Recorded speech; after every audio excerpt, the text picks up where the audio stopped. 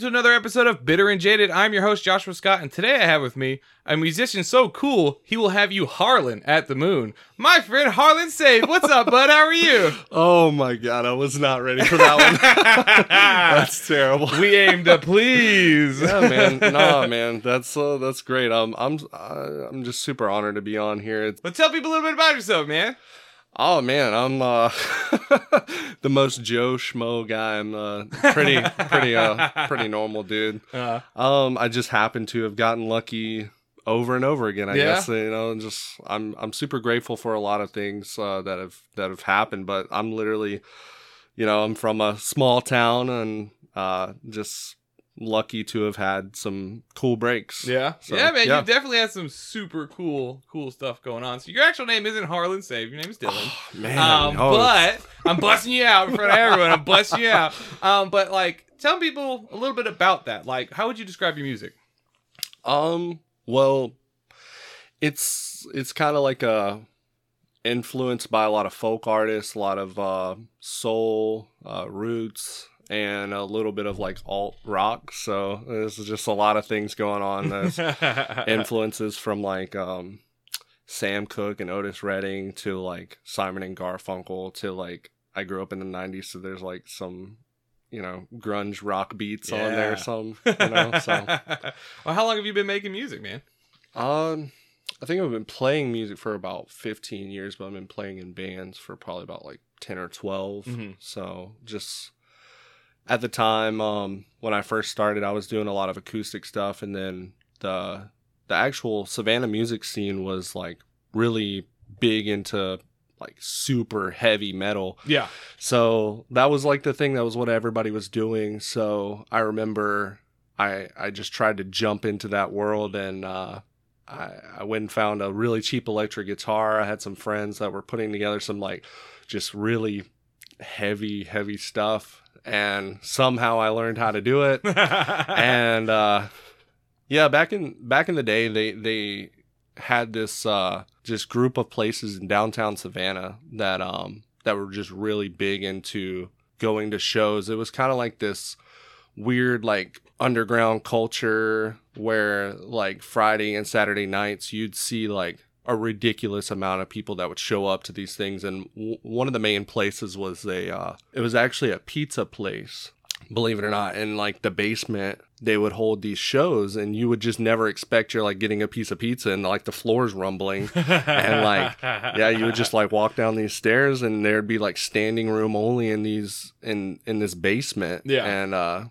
at tops, maybe like 60 people could even fit in there. Yeah, for fire code. Yeah, for real. Like I would not be surprised if someone told me that there would probably been several shows that have been like broken up because of that. But yeah, it was just it was like such a big change because, like I said, I mean, like my influences came from, of course your parents listen to certain music. My mom was really big on like Rush and Stevie Nicks. Oh, hell yeah. And then my dad was real big on like Otis Redding and Sam Cooke and like just super old country stations that would barely come in. So it was like I took a little bit of all of that, and I mean I genuinely loved all that stuff.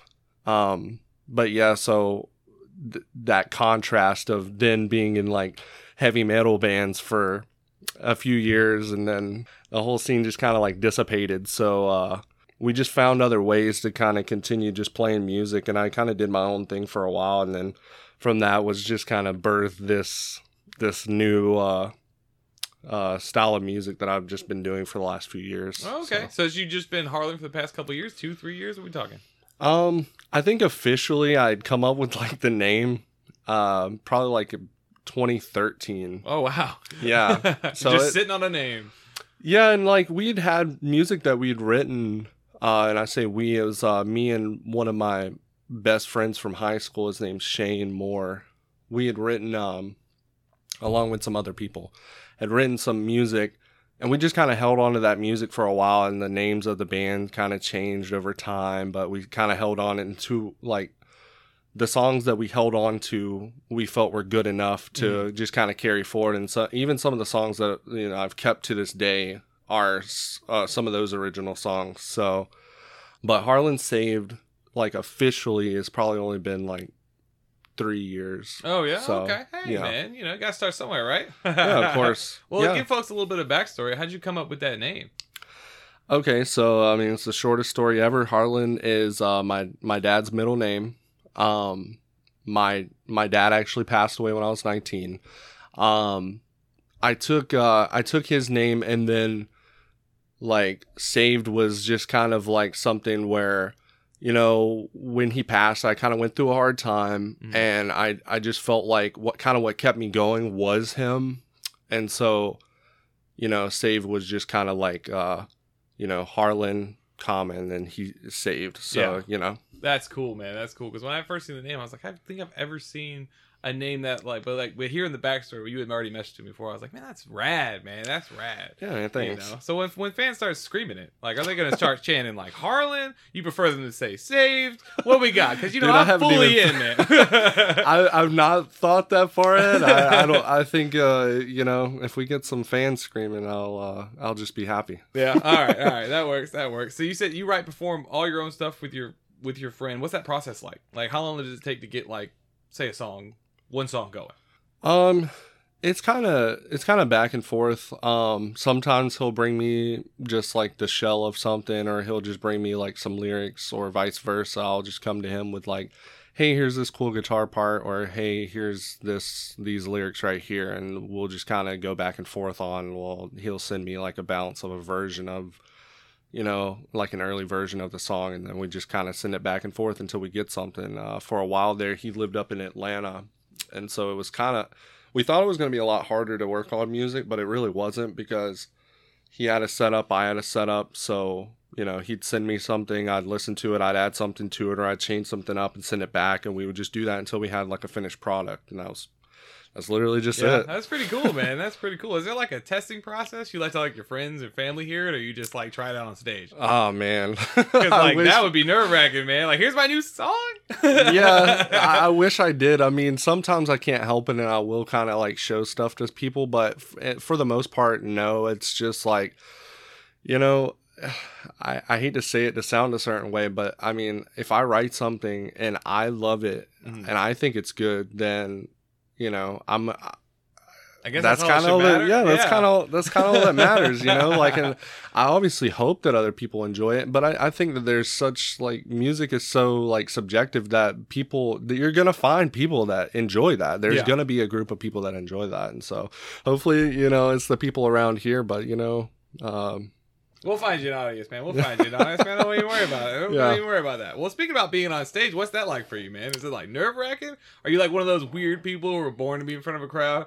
Oh, I'm just weird in general, but no, it's there's still times to this day where I'll get nervous at first, and I think that it's important. I think it's important to be nervous, and you care about what you're doing. If I wasn't nervous and I didn't care, then I probably shouldn't be doing it. Yeah, I guess so, man. I guess you can get more comfortable, but if the nerves are still there, that means you're like your heart's still in it. Because if you're up there, you're like, I guess let's do it. I mean, you're performing your music. If you don't care about that, then Got you, man. Well, have you played any cool venues or any other places with like local artists? Because you said you were doing like the like the hardcore like metal scene and stuff like that, but like you're kind of out of that now. Like, who are you playing with nowadays? Is it just you? For the most part, yes. I do play by myself a lot. Sometimes I'll bring in other musicians to kind of fill out the full band sound, but for the most part, I do really like the intimate shows where it's just me and a acoustic, or like shows that we've been doing a lot of house shows and stuff like that, where we were literally set up in someone's house, in their living room or on their porch or anything like that. And those shows are really cool because you get something out of those that you don't really get out of the bigger shows, that people can just walk up to you and you're like, because sometimes people feel like they can't come up and just talk to you and you're not a normal person. And it's weird because like, if, people that know me and me and you are getting to know each other, I am just like this kid from Springfield. Yeah. So, so there's no reason you shouldn't be able to walk up to me. So I really enjoy those shows a lot. Bigger shows. I've done a couple festivals, and those are really fun. There's a lot of people there, but at the same time, like, those are the main ones where like people feel like for some reason they can't come up to you, and I don't like that because I don't want to stand around all day. I want people to come up to me and talk to me. So what festivals do you play? Just like they're mainly like smaller ones. The last one I did was actually just one here in Savannah. It was called Sit-In Sessions. And I actually have a really good friend that set up that one, and he plays like kind of a rootsy R&B kind of sound. Yeah. His name's Jacob Evans. He's just phenomenal songwriter, phenomenal singer. He's gonna tell you that I'm a liar, but no, he's the coolest guy ever. He will not accept a compliment though. No, but he set up this show, and he asked me if I wanted to be on it. I was like, of course. Yeah. And he was like, yeah, we're gonna have all these artists there. And so like I showed up, and it was like towards the end of the day, it was like an all day thing. I was like later on in the day, so I got there like a few hours before I was supposed to go on. And I'm hearing like some of the bands that are going, it's like R&B stuff. And I was just like, wait, no, I'm the only person that is not R&B. No way. I was literally like and I felt, but what was so weird was I was not expecting the audience there to be so open with like, I played. And everybody ate it up. Nice. And like and people came up there. I was like, they were like, I was not expecting that. And I was not, we weren't expecting that style of music, but they enjoyed it. There was a lot of people that actually came up for that, and I was super appreciative of that. That's definitely crazy. That's like playing metal at a country show, and people are exactly. just like, exactly. That's exactly the contrast there. That's crazy, man. I love that though. That's cool. At least they were like receptive. They weren't like, "Boo, we need better music." Like this dude Harlan blows, man. Crazy. Yeah, it really was. It was really nuts. But yeah, so that's those shows are all really. I'm honestly actually just glad. I actually want to throw in there. I'm just glad to actually be doing shows again. Like after the last like year, it's been pretty ridiculous to be honest. Like you just feel like you're cooped up in your house. The only plus to that I think was that it gave me more time to work on stuff. But like just in general, it's just like being able to shake someone's hand feels so good. I got you, man. I got you. Well, actually, you have a single out on Spotify. It's the only thing that you can find with your name on it. It's called Lawless, and it rules. It absolutely rules. I played it the other day for Jenna, and she was like, "Oh, this is super rad." I was like, "Yeah, your boy coming on the show." So like, so I'm like, I want to know like, what's it like to get a song on Spotify? Like, I'm on Spotify. I'm nationwide, right? But is there like a different process? Do they like? Can they be like, nah? I think that they probably could. It's really not a hard process. It's just finding a distribution company, and I think that was just the single that I put out, so I didn't like try to attach myself to any kind of company label, that kind of thing. So I went through this like company called DistroKid, and they're like anybody can really use them. I wouldn't think that they would turn anybody down. Yeah, but yeah. So I mean, I sent it to them. They email me back. We're like, yeah, you're good to go. You just pick a release date and that kind of thing. So I chose. It came out December 13th last year. It was my dad's birthday, so I just thought that was a really cool day to do something like that. So I mean, I was really happy with that. But it's just crazy now to hear it because that was recorded a year prior to when I even put it out. Oh, wow. Yeah. And the funny thing was all of that. I mean, if you couldn't tell, just for me, I just kind of cringe sometimes because all of that was recorded in my living room. Every instrument, everything in there was just like, that was in one day. The song had already been written, and we had this version of it that was like almost like in halftime. It was very kind of slow. And, what kind of what built that song was the drums, because once I laid down the drums, it was kind of like, well, these drums kind of sound a little bit like the guitar needs to be faster, and I contribute this entire process to coffee.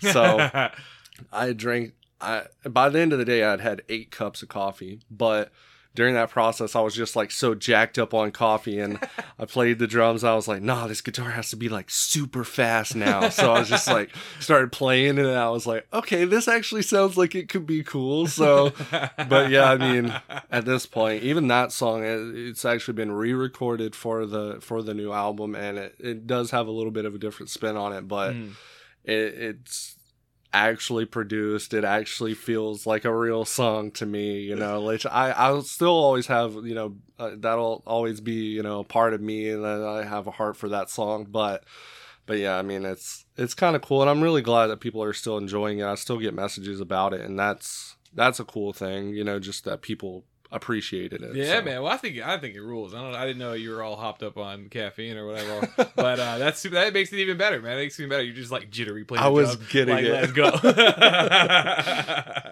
Well, so you mentioned a new album. We spoke before, and you said you can't say a date, but we got a new album coming out. Can you at least say the name? Can you say anything at all? Yeah, no, I can. Absolutely, I can. Date, no, but yes. The album is called 1958, and again, this is surrounded by my dad. It's kind of like a concept album. 1958 was the year he was born, and a lot of these songs are kind of about like things that have happened since he's been gone. And so it was kind of like me writing a letter to him, like, here's all the things that happened since you've been gone, just to kind of catch you up. So that's kind of what the album feels like to me. And there's a couple songs in there that are also kind of thrown in, like Lawless, because Lawless was based off of a movie that I really enjoyed, and it was kind of one of those movies like he and I would have watched together. Unfortunately, it came out after, but yeah. But, you know, it was, you know, just the whole thing. There's songs on there about, like, love, loss, just, like, headaches, that kind of thing. Just a little bit of everything, yeah. You know. But it's been a really cool process, and honestly, it actually almost didn't even get made because... Well, I say I almost didn't get made. It almost was like a completely different thing because all of these songs were finished, like I said, like at least a year ago. Recorded all of them just the same as I did with Lawless. And then I guess I should like kind of preface this with my favorite band of all time. They're like a really small band, and you've probably never heard of them, and I hope you have, but they're called Good Old War. And they're like a trio from Philadelphia, and they do this like modern day kind of Simon and Garfunkel kind of thing. And it was so weird because, again, I was doing really heavy music at the time when I found them. And as soon as I heard them, it was like literally like a movie moment. It was like, I knew, because this was the thought in my head, and I'll never forget. It was just like, as soon as I heard them, I was like, if music could describe anybody as a person, this music describes me as a person. Yeah. And I've always felt that way. It never went away. I thought, you know, like a lot of times you'll get on a kick with a band, and then, you know, it'll just kind of be like, oh, well, I kind of like this band now, and I kind of like this band now. It's just never changed. And so I just really got into them. And over the years, every time that they came to Georgia, I was literally there at every show. And so I ended up actually becoming friends with all of them, which was just nuts for me in general. Cool. Because they're all really nice guys. They would all come up and speak with you after the show. And, you know, of course, at first I was just like, these guys are just being nice. But no, we just like, we would have, you know, stuff to talk about. And we would actually carry on conversations. And at one point, I remember I stood outside of like the Savannah Civic Center for at least like an hour and a half after the show and just chatted it up with the guitar player. And I was just like, you know, I can let you go. Like, you know, I don't want to hold you up. And he was like, no, man, you're actually really cool. And I was like, what? No. Put that on my tombstone. Guy said I was cool. Yeah, dude, he said I was cool. No, but yeah, and the guitarist's name is Danny. Dan Schwartz. He goes by Danny Black now. He does some solo stuff on the side, but he and I became the closest. And some of these house shows I'd been doing, he was coming down and doing with me. So he would drive all the way down from Philadelphia, and I would open for him. Well, I showed him these songs, and he was just like, "These suck." And, oh God! No, he didn't say this. Like, no, he was just like, "Nah, man, you really gotta, you know, the best advice he's given me was like, you never consider anything finished until you've explored like every avenue of it. So we pretty much like tore apart all of these songs and like rebuilt them. He always said like, if you rebuild it and it's the same song, then it was meant to be that way. And if if not, you've just found like some other like way to do this thing. Yeah. So I always took that advice, and he's been like he stepped in as kind of like a producer role on this album, and also laid down some guitar and a little bit of vocals on there too. So, and then on top of that, their drummer just finished and sent over. He did all of the percussion and all of the drums for my album, which is just like blows my mind, because like the fact that I even got to meet them, the fact that I made friends with them, and then now like I literally just made my first album with my favorite band. Oh man, that's rad. See, that stuff never happens, man. That's super It does cool. it doesn't. It's insane, but I can't tell you how grateful I am. I really am, and it's important to me to like really let everybody know and let them know that like this is like, this is something I'm really passionate about. I love this, and I'm just grateful for everybody that listens. Like it means a lot more than me than you realize, and so that's just something that I really hope everybody understands that. Yeah, man, that's super cool. That's super cool, man. So, is this a full-time gig for you yet? For the most part, I've been keeping busy with a lot of this stuff, including like with this recording process. But we've shot some videos, and like for some of the songs, Mm-hmm. and actually our mutual friend that I spoke of before, Joey Duff. He's actually in one of the music videos. No way, rad. Yeah, I called him up. I was like, "Hey, do you want to be a part of this?" Like, he fully expected him to be like, "Oh, that's weird." No, he was like, "Nah, I'll be there." So I was like, "That's my boy." That's rad. Oh yeah, dude. Yeah. That's cool, man. That's cool. Well, do you have any upcoming shows or anything people can look out for in the next couple of weeks? Not in the next couple of weeks, I wouldn't say. I'm kind of trying to chill on the shows until we have the music out, and the reasoning for that is just because it doesn't make a lot of sense for me to go out and go travel to go do a show and then ask people to look me up and I only have one song. Oh, like, yeah. Business wise, like I love doing shows and I can't wait to do them again, but it just doesn't make sense. I want to be able to tell them, "Hey, go look me up." And then they find this entire album instead of just being like, "Oh, so you got that one song. Yeah. It's a good song. It's a good song. Thank you, man. Thank you. Well, not only are you the Harlan Sage, you also spent almost 5 years in the independent wrestling circuit. Now, we got to talk about that. We got to talk about that. You brought it up. Oh, we do. We do. So, like, how did you get involved in that, dude? Oh, man, that's like some of my earliest childhood memories was sitting around watching wrestling, and like, to this day, I almost hate to admit, but there's a part of me that's still kind of proud of it. I'm almost 29. And I still watch pro wrestling at least once a week. Nice, man. Yeah, I mean, I grew up on, like in the 90s, I was big on like Stone Cold and The Rock and freaking Hulk Hogan and stuff like that, Undertaker. And it was just something that, like, I didn't really think, like, how do you even get into that? Yeah. And so I just remember I was literally like just trying to find something to do because I absolutely hate 9 to 5. I really do. And hey, Dolly Parton's a national treasure. I need you to watch him out. Yeah, I'm sorry. Sorry, Dolly. If we know you're listening, but yeah, I know you're listening. Avid fan. Avid fan, Dolly Parton. She no. But yeah, so I'd been watching it for so long, and then I was just trying to find something to do, and there was this school that was like just a couple hours away that, I was like, a school? Like, what? You go to a school to learn how to do pro wrestling? This is like, no way. Yeah. It's like clown school, Exactly. Hey. I mean, it is, there's probably several, like, several things in common. But, yeah, so I went there fully expecting, like, I was a nervous wreck. I remember I had watched like a bunch of videos and was like, all right, I got this, but yeah, like, I'm gonna go. So I showed up there and they put me through the ringer, and they literally beat my ass for like 2 hours straight. And then they were like, "Hey, do you want to come back next week?" And I was like, "Yeah, are you telling me I can come back next week?" And they were like, yeah, just come back up next week. And I was like, "Oh, okay." And I remember I asked the promoter like years later, I was like, "Hey, I sucked. Like, why did you even ask me to come back?" He's like, "Dude, you're like 6'4", like 200 something pounds. Like, yeah, like we want you to come back." So yeah, for like 5 years, I got like half naked on the weekends for people. Hey, hey. It was so fun, man. That I still to this day, there's certain times where I'm like, man, I really would like to have another match, like have like a definitive, like this is my retirement match, that kind of thing.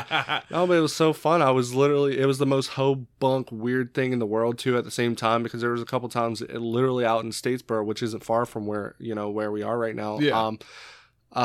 We would literally be wrestling in a wrestling ring in front of a crowd of like 50 people in the parking lot of a Ryan's buffet. Not even kidding you. Yeah, let's go. I won my first championship in wrestling inside of that Ryan's buffet. I'm not even kidding. They moved a bunch of tables out of the way. We set up this ring, and I'm getting body slammed while I'm watching someone like chew on a piece of like fried chicken like 10 feet away from me. That is amazing. If that's not the most pro wrestling thing you've ever heard of. Well, did you have like a wrestling name? Oh, I did. I was the Cosmic Kid Nova. Let's go. I like that, man. It was a comic. It was like a comic superhero character. Yeah. Did you have like a sick intro? We get pyro going, man. Oh, or like a lighter or whatever. There was probably somebody in there with like a lighter. Yeah. Somebody's lighting a cigarette. Like, yeah, man. No, yeah, dude. No, none of that. Like, no pyro. You had like a curtain and someone playing like a boom box. Yeah. I'm kidding. It wasn't that bad. Like, I definitely did a lot of bigger shows, like whenever I started traveling out of state and stuff. But yeah, just like mainly the ones around like this area were like super backyard wrestling. Yeah, that was one of my questions. Is like, were you one of those like backyard wrestling kids? Like, they made a video game about that where they're like smacking kids with light bulbs and throwing them off roofs. I promise you that was a million times cooler than. Yes. Yeah. No. It was put together to an extent. I think the promoter had used to write for WWE SmackDown. Okay. So yeah, so he had some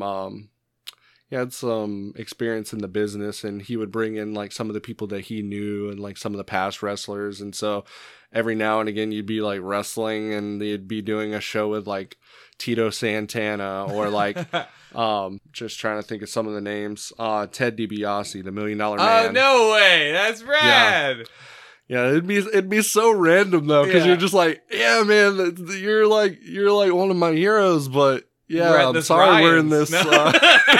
Sorry, we're in this bingo hall. Oh my god, that's so awesome, dude. Would you ever get hurt doing this stuff, man? Yeah, that's the reason why I don't currently do it anymore. I was doing a show down in Orlando, and a spot went wrong, and I broke my shin in half, my tibia. Oh my broke god. it in half. Yeah, it was bad. You think it's bad, like knocking it on like your bed frame? Yeah. Oh, it was terrible. And I didn't even realize I'd never broken my leg before. And we did the spot, and I like went over the top rope, like feet overhead. And when my leg hit the floor, it hit at like this weird angle. And I knew that it hurt. I was just like, that hurt, but I never broken my leg, so I was just like, I'm all right. So I went to go stand up, and that's when, I pretty much like sat on it. Oh. So it was awesome. Oh, yeah, that's what we call it. Awesome. Yeah, I didn't.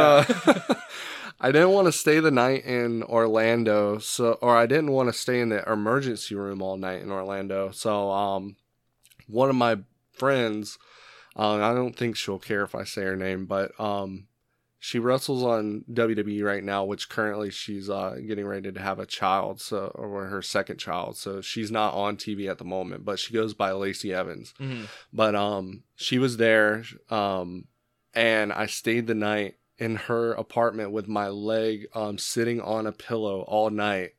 And then got back in the car the next day and came all the way back to Savannah. Literally still had my wrestling gear on. Literally, like, my leg is, like, sitting kind of sideways because it's broken. Yeah. All the way back to Savannah from Orlando. It was just ridiculous. Oh, my God. That's so insane. And that was it? That was a wrap? You're like, I'm done? I've had a handful of matches since, but it was just kind of like one-off kind of things where I was just like, you know, I kind of want to do it. But I'm honestly, like... If I do have another match, it would be great. But if I don't, then I think I'm okay. Yeah. You know, like I got into it just like, you know, I remember saying to my best friend, I was like, if my only goal in doing this is like, if I can win a championship in wrestling, I'm good. Like, I don't have to make it to WWE. I don't have to do any of this kind of thing. As long as I win a belt, I can be like, Mama, I made it. So, so do you have a belt? They don't let you keep them, but yeah, I did win a belt. I was Georgia heavyweight champion, and then like 6 months later, I lost it to someone, and then you know they carry it on. So man, this should give you something like a picture. You have at least a picture of you holding the belt. You know what I mean? I have a picture of me holding the belt. I held up a picture, and somebody else took a picture, and you kind of can't tell it's Solid. me, but it looks a lot like Ric Flair. Well, how does the amateur scene differ from like the main event? Is it like wildly different? Like you said, it was kind of rinky-dink sometimes, but like, were we full on doing like, you know, stories and all that stuff like that? Sometimes yes. If you go to a show that you're not on a lot, they'll throw you in just like a random like one-off match against somebody. But a lot of these places do kind of run like a storyline. If you're doing enough shows a month, like if you're only doing one show a month, you're not really running a storyline, because just like people, it's a month later, you're probably not even going to have most of the crowd that you had the last show to be different people. So they're, you know, the story isn't really going to matter there. They just want to watch people get hit with chairs. Yeah. So. But yeah, I mean, there were some places where we would have stories, and you know, a lot of that's kind of left up to the promoter. They kind of run all of that. Like a lot of times they don't really give you that freedom of being like, hey, I wanna do this thing, and you know, it's basically, you know, like, no one cares. Like, no, who are you? I know, they're like, who did you ever beat? Well, like, how's the pay? Like, are you paid? Like, when you're breaking your leg, are they paying you to do this, or is this just the thrill of the hunt or whatever, man? I'd say for probably the first year, I was paid in hot dogs and handshakes, and you eventually start making a little bit of money. But I think at most, like even when I was making the most money, I was a lot of times just making my travel back. Yeah, like that's what I was making back. So it's not a lot when you're on the independents, and until you start working a lot of TV and stuff like that. Because I mean, even independent shows will, even today, like especially because there's a lot of streaming out there, people will like have their own shows on like different apps and stuff, but you know, it'll still be in like some type of gymnasium. And I love this, man. I never thought at Ryan's. I've eaten at Ryan's. I didn't know that people were getting, you know, body slam. Body slam. I did a tables, ladders, and chairs match in that parking lot, and I had my first cage match in that parking lot. Oh my god! I'm not even kidding you. Pics to prove it. That's awesome, man. Was there like training classes and like practices beforehand, so that way, because you know it's kind of choreographed. You know, people always say like, "Oh, wrestling's fake," but like you're out there. Whoa! Leg. We don't say the F word. Yeah. He's gonna hit me with a chair. Oh, you're lucky there's not one in here. No, I mean, yeah, you go to school for a while and learn the basics and stuff like that, and they'll kind of throw you in. A lot of times they'll throw you in under a mask. They'll be like, we're throwing you in under the hood because, you know, you're going to suck for a while, and then when you take off the mask, you're a different person, and like nobody's gonna be like, hey, that was that dude that like sucked like 2 months ago. No, but yeah, you do that for a while, and then you just kind of work your way up. As far as like, I guess, practice, I mean, you'll show up a couple hours before a show and kind of like get your bumps in, where you'll like, you know, you just take the falls on the mat and stuff like that, run the ropes. And a lot of times, especially on the indie scene, the old timers will really want you to do something called calling it in the ring. So like if you're experienced enough, you get in the ring with somebody, and you'll tuck into somebody and kind of like let them know I'm gonna give you a drop down, take the clothesline off the rope. Anyway, but yeah, for the most part it's like that. And then sometimes if you're planning like a big spot or a big move or a big finish, you'll kind of, or like some type of crazy sequence of moves, you'll kind of go over that verbally in the back, but you're not, like, a lot of times you're not going to go out there and actually try to run it. So. Yeah. I got you, man. I got you. Are there like rules against like mimicking like professional wrestlers? Like, see, I wrote this joke. I said, could I walk up as Josh the Pebble Johnson and hit him with the Republic's elbow? That's what I wrote down. This is the kind of joke I got over here. You did write that. You wrote that. Oh man. No, I mean, it's all fair. Is it though? Is it? Can you get up there and can you see what Cosmos is cooking or whatever? yeah. I mean, as long as you're not straight up ripping someone else's full gimmick thing, yeah you can pretty much. Most of the guys on the indie scene are doing someone else's finisher that the people only know because they saw it on TV. Yeah. So I mean, that's basically it. Well, that's good. I didn't know if they had like trademark, stuff like that. If you had to worry about somebody walking up and be like, hey man, that's my as long as you're not doing like a full on. They're probably never even going to see it, to be honest. Well, what are the odds of like making it? Is it slim? How many recruiters are coming to that Ryan's parking lot, man?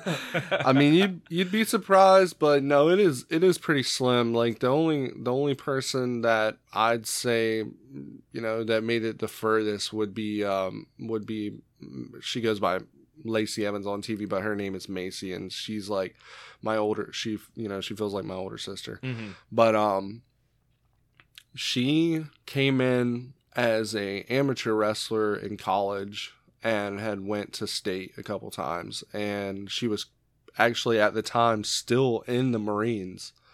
So she would drive all the way to like Statesboro from like Parris Island and do a show with us, and knew nothing about professional wrestling. I remember the first night I met her, she was sitting on the floor like putting her boots on, and nobody was talking to her. And I used to hate that, but I remember when I came in, like everybody acts like they're too big for you and stuff like that. So it was just like I walked over to her and I started talking to her, and I think she really was like happy about that, and just that someone was like talking to her. And then all of a sudden she like looked at me, and I swear she asked me, she was like, so do we actually like try to win? Like, do we really actually have to try to pin each other? I was like, oh, yeah, you probably want to talk to the promoter about that one. Yeah. I did not know how to tell her. But yeah, we've stayed friends since. It was probably about 3 or 4 months later, she got a tryout for WWE's developmental, at the time was called NXT. Mm-hmm. And she made the trial. She aced it and whatever, and then she was just, from there's history. She worked on television all the way up until I think she found out she was going to have her second child in like February. Mm-hmm. So she's been off of television since then, but I mean, she's been doing that since, I want to say, like 2016. That's awesome, man. That's so cool. Yeah. There's hope out there. Crazy. Yeah. That's cool. Just, coming from a guy, you got in the car and you're like, they have a wrestling school? Hey, you're meeting all these famous people, man. You said in the beginning you're super lucky. That's super rad. And you got the experience and stuff. You did break your leg. But now you have cool stories. And that's all I'm ever shooting for. I always say that. I literally always say that. I'm like, the worst things that ever happen are always the best stories. Yeah, later. Man. They are. Well, all this wrestling actually led to something super awesome. You were part of a movie that me and Jenna both adored. It was called Peanut Butter Falcon. How did that happen, man? Oh, man. That was, again, the pure luck, dude, from small town. I was doing the wrestling at the time. I'd been, I think I had just come back from like my leg being broken, and I think I had maybe had like 1 or 2 matches, and just so happened that somebody, like, I guess had filmed some of these probably terrible matches. And anyway, the crew there were in Savannah, and they were looking for professional wrestlers. And so I remember, I don't even know how they got my email, to be honest, but I got an email and I totally thought it was like one of my friends ribbing me. Yeah. I was like, dude, there's no fucking way. It's not real. And the email didn't even look real. Yeah. Like, the email didn't even look real at all. It was like, yeah, we want you to do this, and we saw this footage of you. And I was like, yeah, freaking right. And I don't even think I responded to it that day. I think I responded to it like a day later. Yeah. Yeah, I was like, whatever, let me see, like, just whatever. So I, like, typed something up. I was like, yeah, I'm interested in what's this about. And then they sent me all these ideas of, like, what the movie's supposed to be and what I was supposed to do and where I was supposed to go. So I was just like, all right, if I take off work and I come here and there's, like, a bunch of people laughing at me, I'll be really mad. I'm going to body slam you all. So, yeah, so no, it was legit. It was so strange, though, because I didn't even know who the cast was going to be. Yeah. Like, when I got there, I was literally just like, I'm just going to play this wrestler guy. Mm-hmm. And they, like, sent us a bunch of photos of, like, what the aesthetic of the movie was supposed to be. They didn't give me, like, they didn't pick out clothes for us. They were like, you guys are going to be wrestlers. Here's some pictures of, like, wrestlers from around the time period we're wanting, which was, like, Ultimate Warrior and, like, face paint and stuff. And I was doing face paint at the time, so I was like, all right, yeah, I can do this. So I literally, the first day, showed up in my full gimmick, in my, like, spandex and face paint and everything. They're like, yeah, that's not gonna work. We're kind of doing this, like, backyard wrestling kind of thing. And I was like, all right. So I went in my car and dug through my trunk and found a tank top and some shorts and some of my elbow pads. And I was just like, hey, is this all right? And they're like, yeah, but you got to get rid of the face paint too. I was like, freaking A. So I, like, washed it all off. But what was funny was, I washed it all off, but I still had, like, some black under my eye, like, from where the makeup was. So every day that we filmed, it was only like a week long, but every day I'd have to go to the makeup people and they'd have to, like, re-put that under my eye for continuity. So man, it was just freaking, like, I look like I have on eyeliner, like, the entire scene that you see me. Well, like, did you have, like, what part did you play? Did you have, like, lines in the movie, or are you just wrestling in the background? There was a part that we had filmed that I just didn't make it, I guess, but it was like, I already knew that the audio wasn't going to be used because they didn't actually give me any lines. They said, like, if we actually give you lines to read, they have to put you on, like, union and stuff that. Yeah. So they were just like, we just want you, Shia LaBeouf is going to, like, walk up to you and he's going to ask you for a cigarette and you're just going to hand it to him and then you guys are just going to kind of, like, bullshit here for a second. So I'm thinking it's going to be, like, some type of, like, during, like, a montage or something, or just something like that. But yeah, I didn't see that. But other than that, no, I'm literally just like a mannequin. What'd you say to Shia? Well, just during that, we just, like, literally, I don't remember exactly what we said. It was just like a bunch of, like, nonsense, but yeah, just like what's up, blah blah blah, that kind of thing. But so yeah, I want to go back because I said that I didn't even know who was going to be on this film, and I got there to set, like, the first day, and we were, like, all sitting around, and I remembered, like, maybe a day or two before hearing that Shia LaBeouf might be on this movie, and I was like, there's no way. Like, this isn't that kind of movie. This is going to be, like, somebody with a handy cam. Like, this isn't real. And then, like, so then I found that out, and I was like, yeah, all right, whatever. And then seeing the news that he had gotten in trouble in Savannah, and I was like, all right, so we're not doing this movie anymore. No. And then, like we shot on Monday. We started on Monday, and then, like, Sunday night, like, the night before, they were like, no, we're still doing the movie. Like, come to set this time. We'll get started, blah, blah, blah. So, like, I'm sitting there that on Monday morning, and I see this, like, bus pull up, and he gets off, and I'm just like, in my head, I'm like, all right, you've been wrestling for, like, 5 years. You've met, like, a lot of your heroes. Like, just be cool. Don't say nothing crazy. Oh, God. And I didn't.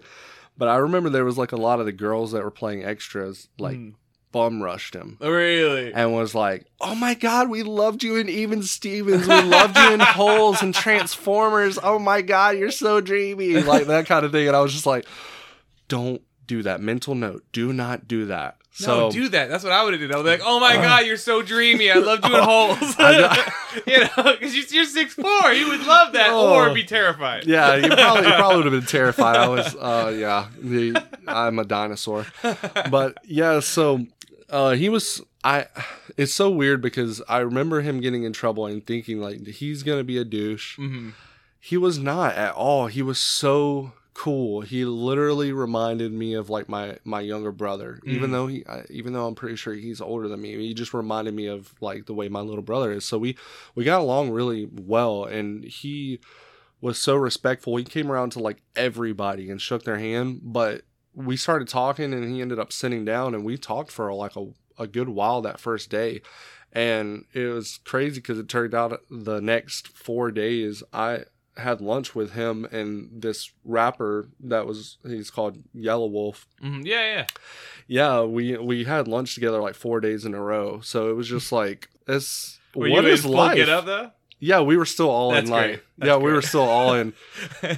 But it was so strange because like I know this sounds weird, but he is just like a normal guy. He's just like he didn't act any kind of way. And in fact, like some of the other people I'd met in the past, I've kind of realized over time that the people that made it and did that, you know, been there, done that kind of people, they are cool. But the people who like kind of almost made it but didn't really make it, those people are total douchers. Yeah.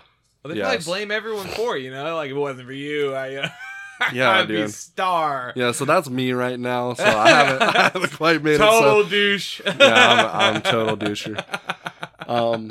Yeah, but I was just like it was really cool. The whole process was really cool, and it really like kind of vitalized my love for filmmaking and just watching how like you have these memorable shots that people literally remember like forever, like just anything you can think of right now, and then you think right outside of that shot there's like 50 to 100 people standing around that just made this one thing happen. And I have such an appreciation for that like even the people that are holding lights, it's like, dude, like if you hadn't done that little thing and then you created this like this look that people don't forget. I think that's awesome. That's super cool, man. That's super cool. Well, kind of speaking about that, you know, on top of being a superstar, you know, best friends with Shia is what I'm hearing.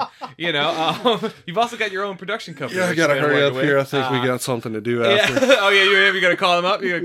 I loved him in Holes. He's so dreamy. Just tell him I said that. He'll know it's me. Yeah, Joshua Scott. yeah. You know it's me. It's fine. It's fine. So, dude, he tells me that all the time. Yeah. Every day he calls me up. I'm like, hey, just don't you forget I loved you in Holes and you're super dreamy. Yes. But you have your own production company thing that you've been working on, 1958 Productions. So tell people a little bit about it. Yep. I mean, of course, I don't have to explain the title, but we... like I said, it's kind of just this love that I have for film and everything. So I have like a bunch of people that I've kind of accrued over the years that also have the same passion, and we write a lot. We build a lot of projects on our own. We also like outsource certain jobs or bring people in to do contracts for people. And so like if somebody wants a music video made for them, or like this guy has this idea for a short film and we like it, then, you know, we take it on and we try to make it happen for them. So that's pretty much it. It's not a super big deal, and it's not necessarily like I'm trying to get it off the ground. I hate to say it like this, but it's kind of selfish because I do use a lot of that for building my own ideas. Yeah. It's kind of like, you know. But well, how long you been doing that? Just a few years as well. We've shot a few music videos, a couple short films, and we're actually currently working on something I wish I could talk a little bit more about, but I can say it's like a period piece, like mid 1920s to 1930s period piece, and it's coming together freaking swimmingly. Awesome, man. That's super awesome. Yeah, man, I'm super excited. Yeah, well, you also told me, this is another joke I wrote down, that you made shows for the World Wildlife Exoskeleton, or whatever they call it nowadays. Oh, man, I can't remember. WWE, man. Yeah, that's right. Yeah. So yeah, I was saying that my friend Macy, she ended up getting asked by, I think it was either like it was either like WE channel or like Lifetime or something like that, was like, hey, you're a Marine, you're a WWE superstar, you're a mom, you know, you do all these things. We want to make a reality show about you and your family. So Cool. she called me up and was like, hey, I know you do this film stuff. Do you want to shoot this pilot for me? And I was like, absolutely. So I literally got on an RV with her and her family for like a few days for this first pilot, and drove like to several different shows where we pretty much would show her on the road and her life outside of being, you know, a WWE superstar. And then at nights there would be like different shows. It'd be like house shows at like some Hobunk Civic Center, and then like there was a couple of them that we would do for like I think SmackDown comes on Fox, so like we would literally be like backstage filming some of the stuff there. And I mean, a kid that grew up watching wrestling, you can't beat That's that. so Like cool. getting to meet a lot of those people was just like it blows my mind still. Like I saw a lot of people there, but I was just like I had my normal like, all right, you gotta be cool, but then I was also like, if you do something stupid, Macy is never going to let you do this again. So, would you see anybody cool? Yeah, man. I mean, everybody was cool. Yeah. Like, I remember I literally got to go to catering, which is like a big like thing there. They have like catering at every show. And I'm sitting there and there's like freaking Michael P.S. Hayes from the Freebirds. And then there's like freaking just anybody that you see on TV today. But the one that really freaking got me was I was sitting in this room, and they have like these people that come with them from show to show that'll do everybody's hair and like tape up everybody's like beards and stuff for them and everything. And I was just standing there, and freaking Kane walked in the room. Way. And Kane now is like mayor of like Knoxville, Tennessee. Yeah. But I think we were in Knoxville that night, and he like just walked in there and he was like shaking everybody's hand, and I just remember being like, you had better be cool right now, but this is fucking Kane. It was awesome. What did you say to him? Did you say you loved him in Holes and he was super dreamy? Yeah, So I told him he was super dreamy, and I loved him in that horror movie that he did. That's so cool, man. Is he cool. Is he like so intimidating? Because it was weird Kane. Because I'm a big guy, Yeah. but he still was bigger than me. Like, he was still taller than me. And what was weird for me was because I do forget that I'm tall sometimes. So when I walked into the room, like in a room, like with a lot of the other people that were working there, I was just like, these people are not nearly as big as they look on TV. So I was like, man, that kind of broke my heart a little bit. But yeah, Kane didn't disappoint, because he like walked in the room. I was instantly like, all right, he's probably like 50 now, but he could probably still beat my ass. Oh, definitely. Holy crap, that's so awesome, man. That's cool. So awesome. Well, on top of the the WWE stuff, you also make some music videos, and I have some like questions about that, because like I love a music video. I think they're really cool, and like the way things you can do with a music video are like really awesome, and will give meaning to a song that might not even have one.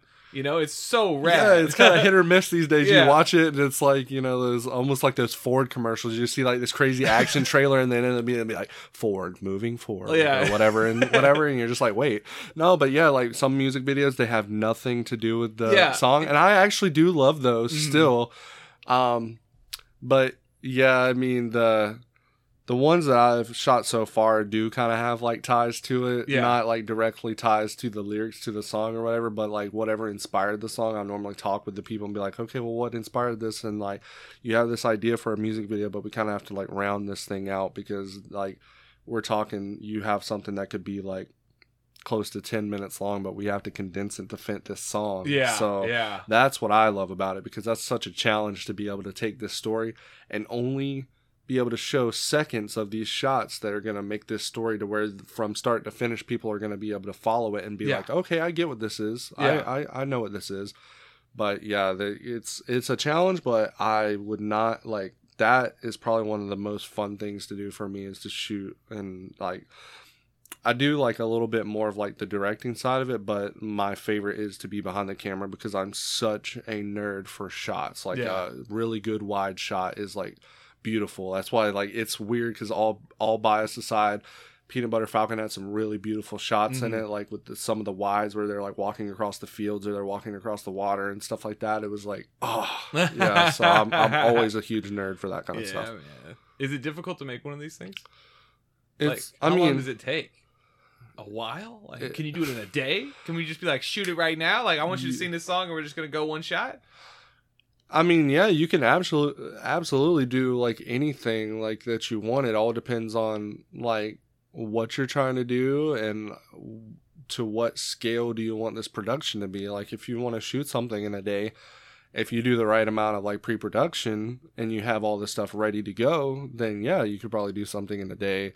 I wouldn't recommend that, but like even a 2.5 minute song, like you could spend a week really shooting something like that. But I mean, it doesn't necessarily have to take that long. But a lot of times, like I do think that the longer you spend on pre-production, that is like the better that thing is going to look, because there's just no substitute for that. You can go out there with the most skilled people, but if you didn't sit there and plan it out before you got there, then you don't know what you're doing. Yeah, you know, it's kind of mishmashed together. Yeah. You know what I mean? I got you, man. I got you. Well, here's a question I've always had: do they actually perform the songs?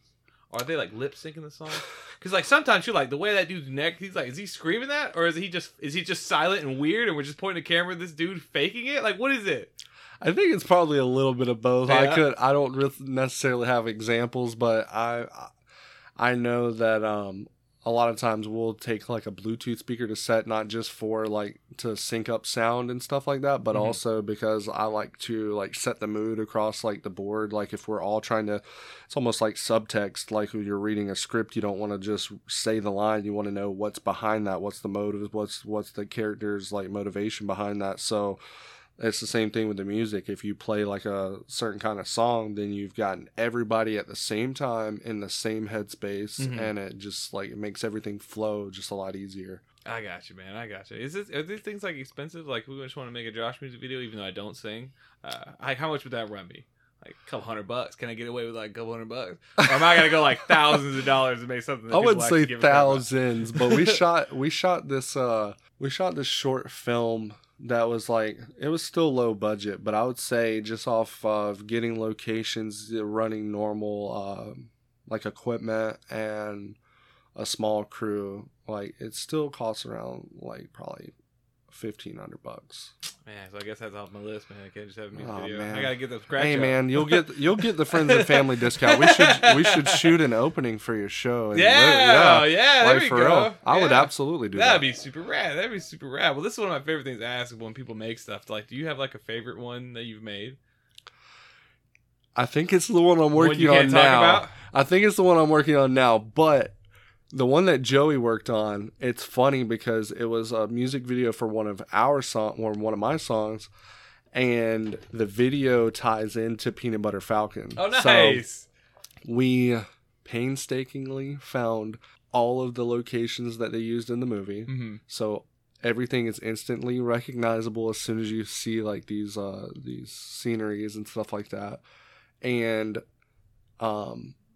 it's supposed to kind of be like taking place after the fact, like after the events of Peanut Butter Falcon. So when that thing comes out, definitely check it out if you've seen Peanut Butter Falcon, because that was really fun to shoot, and Joey was actually in that one. That's so cool. It was That's really cool. cool. Man. It was Do really you have cool. a least favorite one? Do you have one that you're just like, God, that was garbage? You know, fresh out the gate, you're like, this is terrible. You look Probably back at my it now. first 50 projects. 50.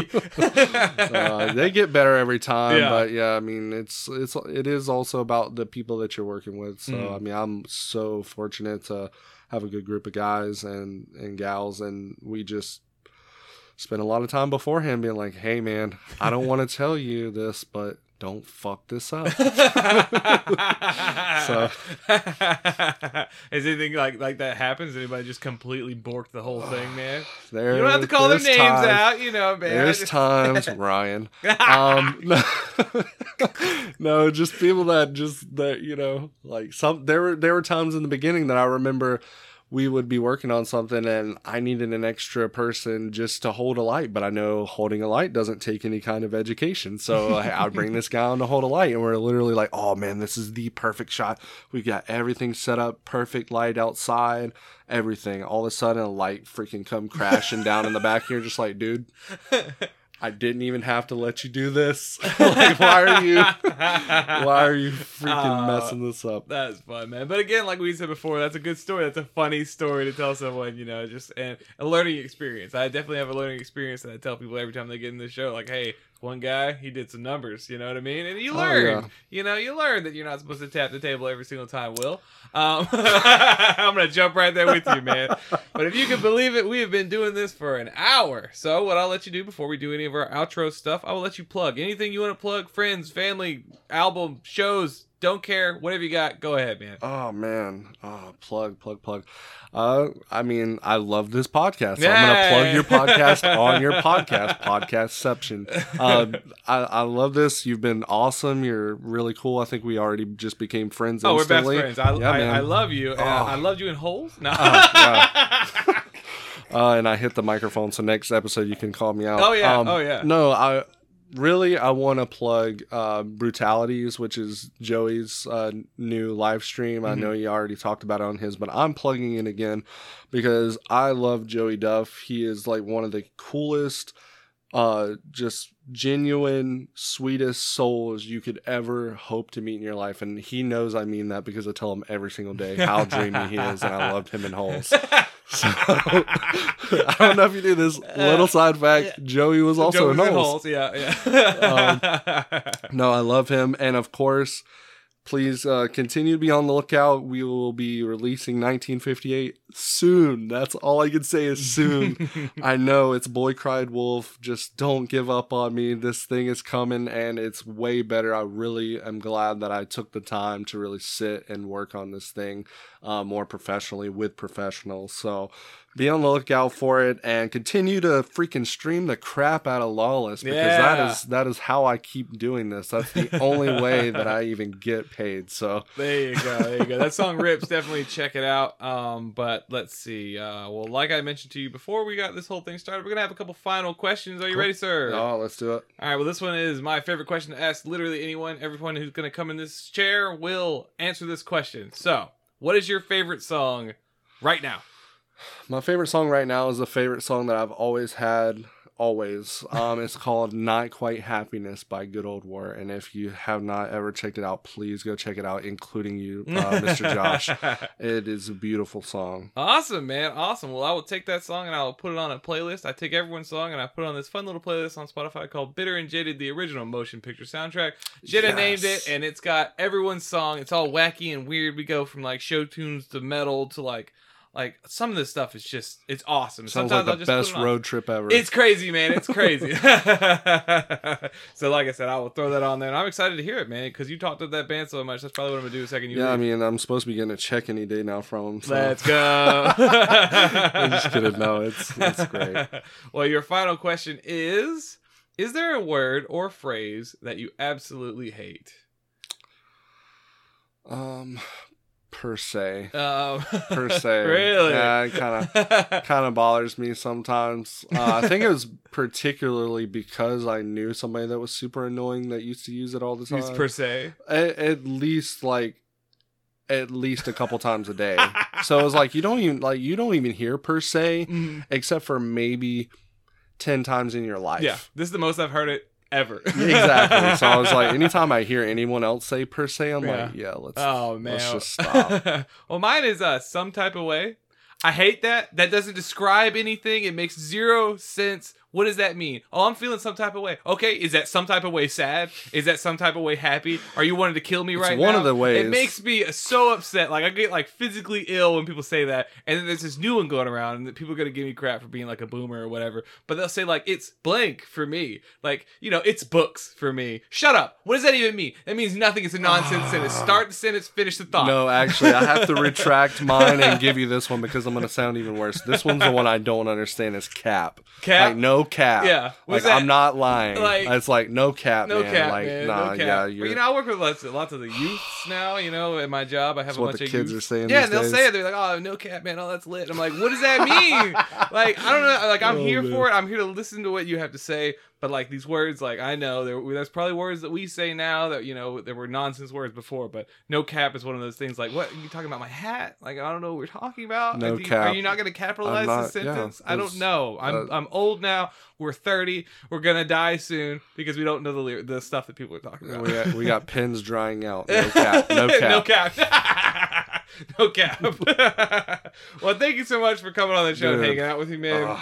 This has been awesome. This has been awesome. I knew it was going to be great when Joey said, I got a guy. I was like, let's go. If you want to go out there, if you want to come on there on my show and do the same thing that he's doing, please hit me up. I've got a website. It's www.bitterandjadedpodcast.com, or you can email me directly at bitterandjadedpodcast@gmail.com. It goes directly to my phone. We can get something set up. He's sitting right in front of me right now. You don't have to do that. We can do whatever. I've had people on their cell phones. The quality's not great, but I'm still here to talk to you. I need to interview the entire world because it's my favorite thing I've ever done. So again, man, thank you. I'm going to... I used to do this fun thing where I would give it to you and make you outro people, and that's awful. I realize that I'm growing. So I got this. I got this. I can do it. I can outro. Oh, well, how about we do it after my new thing? We'll let you do an outro. No. So my new thing, it's not new anymore. People don't tell me that they love it, but I love it. I listen to songs constantly. It is my lifeblood. Music keeps me going. That's why I'm so hype all the time, like so super hyped. So this song is actually the hypest song I've ever heard. It's on my hype playlist, so if I ever need to get anything done, I put the song on all the other songs, and it's just like, you know. But it's called Wriggle by Clipping, and it's just like, oh, it makes you want to just go. Like, it's just like this dancey, fun, crazy thing. But what he says in it is he says, everybody wants to be a star, but don't nobody want to work for the privilege. And I think about that all the time. People are like, oh man, you know, if I did this, I did this. Well, they didn't just wake up one day and be a superstar. They're putting in the work. They're getting their legs broken in a wrestling ring. You know what I'm saying? So I'm just, I just like to listen to this stuff, and I pick a lot of stuff from a lot of music, and I pick a little line, and I'm like, oh man, that sounds cool, and it gets me through my day. So that's what I kind of hope for this to do. And like I said, if you listen to this song and it doesn't make you want to cut all the rugs in the tri-state area, I'm telling you, there's something wrong. You're dead inside. So you said you were gonna do an outro, so I'm gonna let you do an outro. That's super fun. Yeah, Let's dude, do I'm it. just off the top of my head, man. Yeah. This is the coolest podcast you've ever heard. Bitter and Jaded. Joshua Scott is such a cool host, and let me see. He was also, I don't know if you guys knew this, but he's super dreamy and he was in Holes, so you have to watch it. Son of a bitch. No, he's Joshua Scott. I'm Dylan Odom, aka Harlan Saved. Check out all of my music that's not out yet on Spotify, and continue to listen to Bitter and Jaded. Yeah, Thanks, man. guys. Thanks, man. That was awesome. And I will talk to you later, okay, bud? Oh, yeah.